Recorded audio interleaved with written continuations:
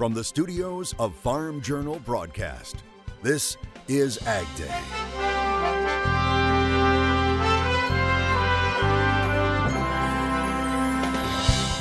Honoring service and sacrifice. I think the man upstairs watching me had to be. We pay tribute to one of the last surviving World War II veterans in the Dakotas. Florida's orange crop continues to shrink.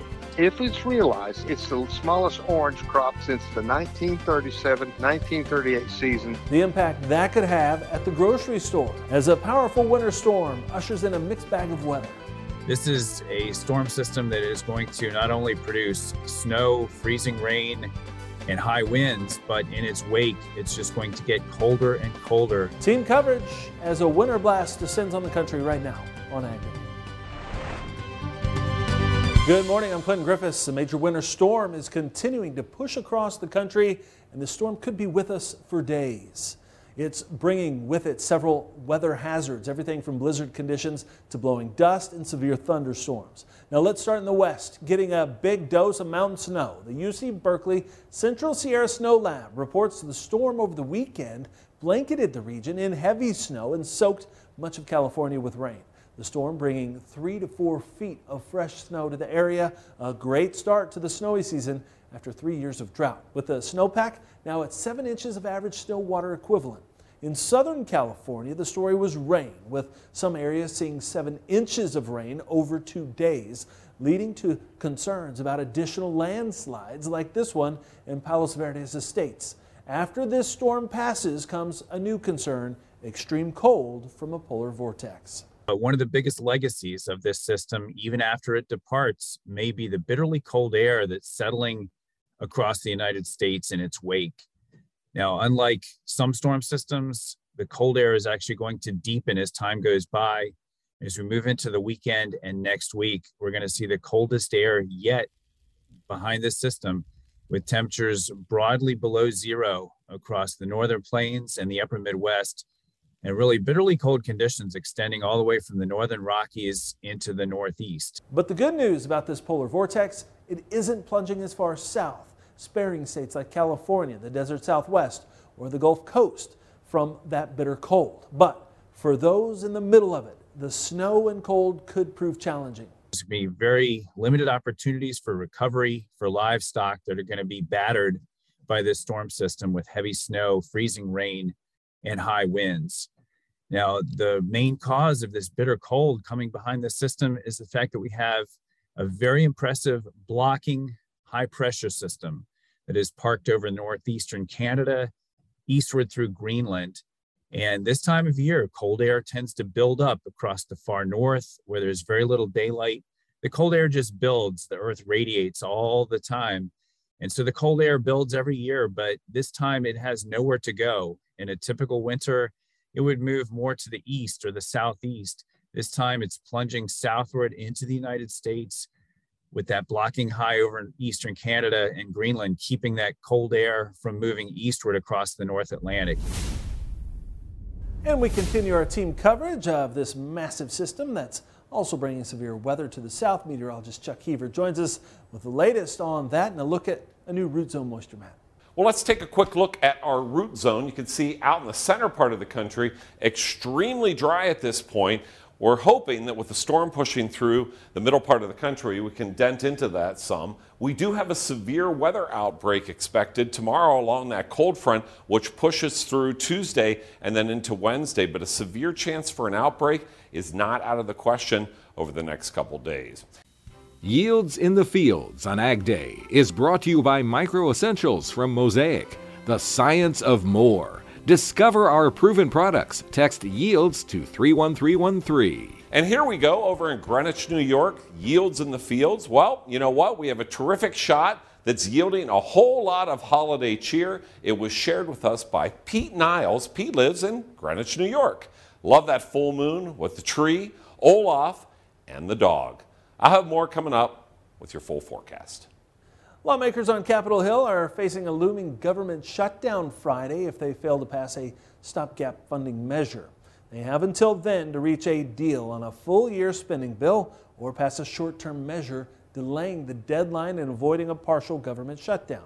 To reach a longer-term deal, agreement on the biggest hurdle is needed, the political split over $26 billion in non-defense spending. An omnibus spending bill to help the nation's rice industry may also be considered. An aid program of over $300 million is being discussed for rice growers who have faced surging input costs, especially fertilizer, while not experiencing the relatively high prices received by other growers like corn and soybeans. Another industry facing challenges, Florida's orange producers. U.S. officials say the state's orange production is forecast to be down 36% from earlier estimates. That's partially due to 2 hurricanes battering key growing regions.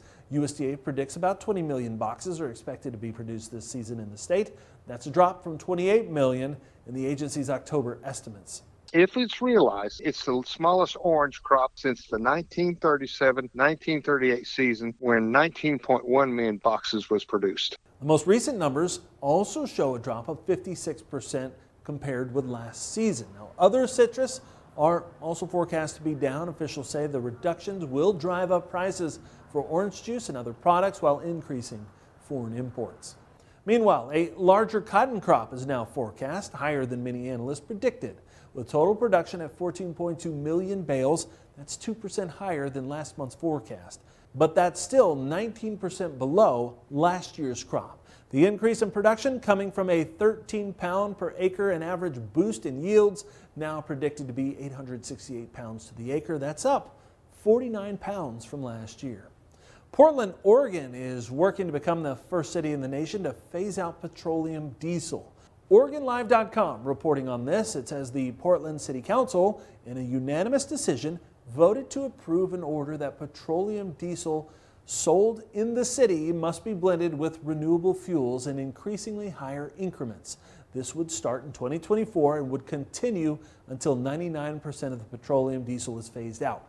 The goal is a phase-out deadline in 2030. Now, city officials say it would reduce emissions and help cut back on soot, which they say can cause asthma attacks, respiratory disease, and cancer. Livestock breeders may be interested in this. Someone stole 60 units of bull semen from a German farm. Now police are asking for help in cracking the case. This happened a few days ago at a farm in the town of Olfen, that's northeast of Cologne. Authorities say roughly 60 containers of semen were stolen from the farm.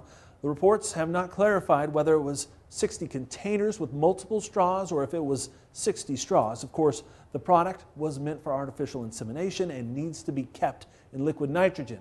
Authorities are asking the public for help in hopes of recovering it. It's still unclear how and why the semen was stolen. Soybean futures take a breath on Monday, but how long can we expect strength in the cash market? We'll discuss that next. And later, hear from one of South Dakota's last World War II veterans right before his passing. We share stories from the war today in the country.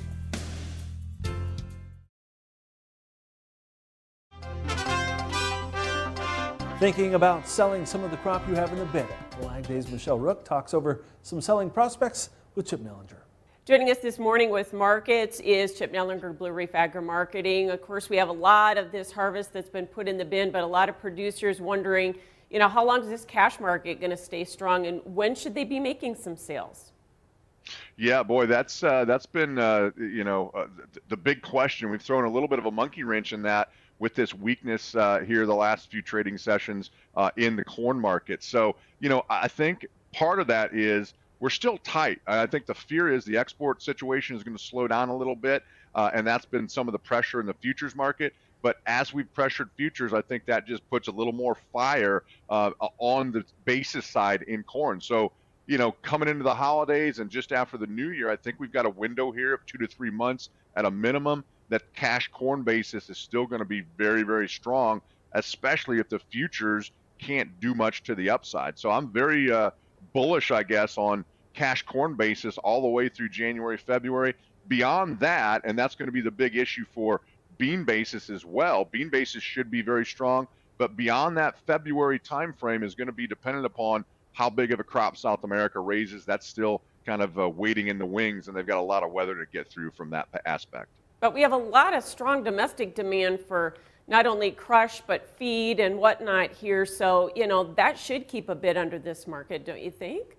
Absolutely. Still very tight stocks, any way you cut it. Yes, maybe demand has slowed down a little bit on the export side on corn, but domestically, very, very strong. On top of that, and especially in the case of corn, the issue is we've got the corn not where it needs to be. The short crop in the western corn belt and the southern plains, really, you need to get this crop, the big crop, out of the eastern corn belt over into the feedlot situation. So that adds even more fuel to the basis push in here, and I think that keeps it very tight. I think eventually what will happen is, and this is down the road, we'll get the corn moved from the east to the west, but in the interim, to kind of bridge that gap, I would not be shocked if sometime late spring, early summer, we don't end up importing some corn out of Brazil into the East Coast for the poultry and hog people. Something to keep an eye on. Good advice. Thanks so much, Chip Nellinger, Blue Reef Agri Marketing. More Ag Day coming up.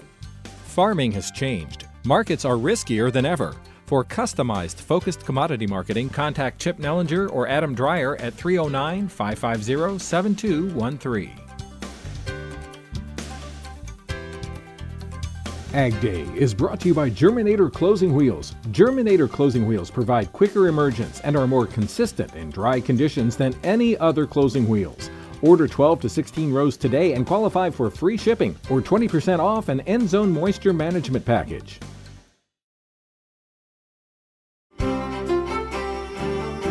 Meteorologist Chuck Keever joining us here, taking a look at our national forecast. And we've really been tracking this storm and kind of the impacts of that over the next few days. Yeah, that storm is moving across the country. It's going to not only bring severe weather to the south, but on the backside, we got Arctic air on the way. Yeah, the Arctic air up in Canada is scheduled to migrate its way down into the United States as the week moves along next week. This is the storm that's pushing across the country now, and with that, we'll get a chance for some severe weather down to the south. But on the backside of that storm, this is that cold air that's ushering into the United States, and that's going to change things up big time, especially for the eastern half of the country.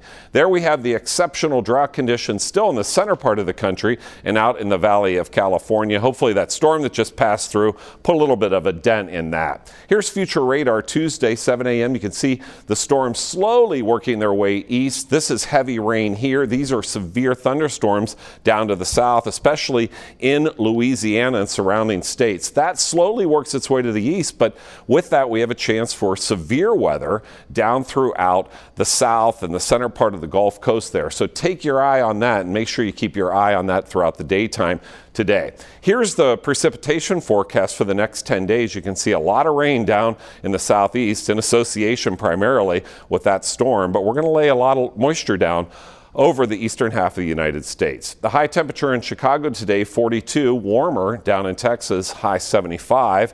And then tonight, where temperatures will go back down to St. Louis, 29 degrees. That cold air slowly working its way to the east, and then St. Louis rebounds to 59, it looks like there. Here's a look at your local forecast. Pittsburgh, PA, mostly sunny, high 42, low 24. Rutland, Vermont, high 31, low 16.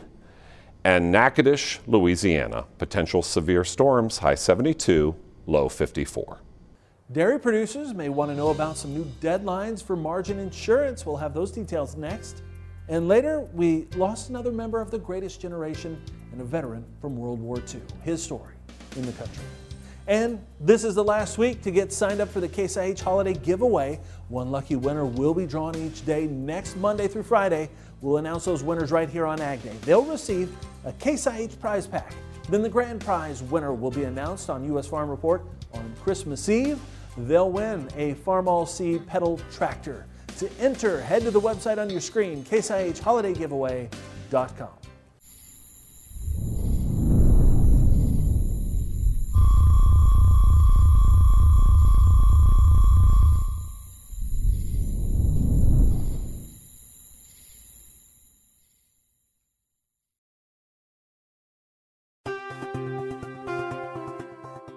Dairy producers now have more time to consider enrolling in either the dairy margin coverage or supplemental DMC for this coming production year.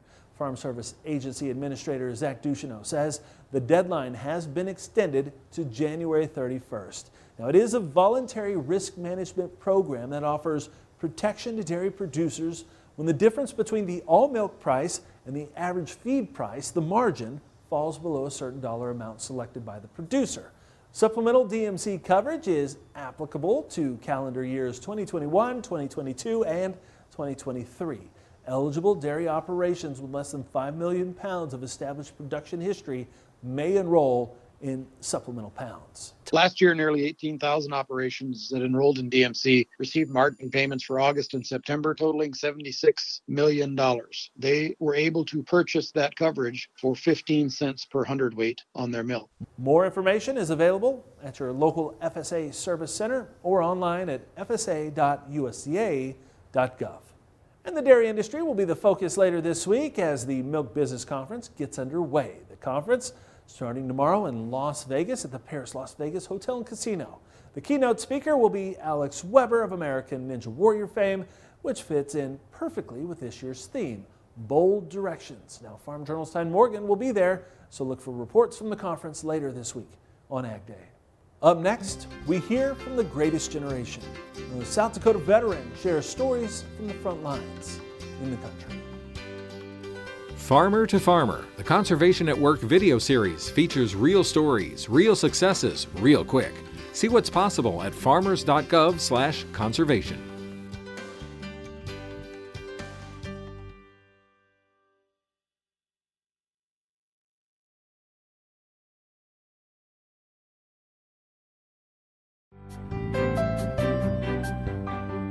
One of the last World War II veterans in the Dakotas has passed away. John Wells of Lemon, South Dakota, died last month. Now, Wells fought at Iwo Jima as part of the United States Pacific Campaign against Japan. Shortly before his passing, he sat down with Jody Kurzman of Ag Day affiliate KFYR to share his memories of the war. Happy birthday, dear John. This is a birthday John Wells won't soon forget. Members of the Lemon VFW and students from the elementary school stopped by with birthday wishes. John's daughter Lori captured it all on her cell phone. They're celebrating John's 100th birthday. 80 years ago, his birthday celebration looked a lot different. I took the oath of office on my birthday, the 3rd of October. That's the day he enlisted in the Marines. I was 20. In February 1945, his Marine unit landed on Iwo Jima. That night with the Japanese and Navy were having a battle out. So we got to sit there and watch the big fireworks. It was about 12 miles away. You couldn't see them, but you could. When the guns went off, you could see the flash of it, you know. Memories of Iwo Jima are still fresh in his mind. Blood was running out of my nose and out of my ear. And I looked around here, he was standing up, and shrapnel must have caught him on the throat, and the blood was just shooting out of him. And I can remember the last thing he said was, "Oh my God," you know. And that still sticks with me. A long time ago. I don't know why. But I guess I was lucky all the way. You came back.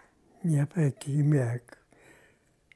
And my brothers came back. I think the man upstairs watching me. He had to be. All these years later, John's service is not forgotten. On his 100th birthday, he was honored with proclamations from the city of Lemon and from the Standing Rock Sioux tribe. John's not sure he's deserving of all the fuss. Oh, I don't think so. Not really. You don't think so? No. Just one of those things that happen. If I had to do it over again, I would. I got no regrets. His modest and quiet nature make John Wells a humble hero, someone deserving of honor and recognition, no matter how many years have passed. In Lemon, South Dakota, I'm Jody Kurzman, reporting for your News Leader. And we want to thank Jody Kurzman and KFYR for sharing that story. Now, Wells was buried at the Black Hills National Cemetery near Sturgis, South Dakota, with full military honors. And that's all the time we have this morning. I'm sure glad you tuned in. From all of us here at Ag Day, I'm Clinton Griffiths. Have a great day.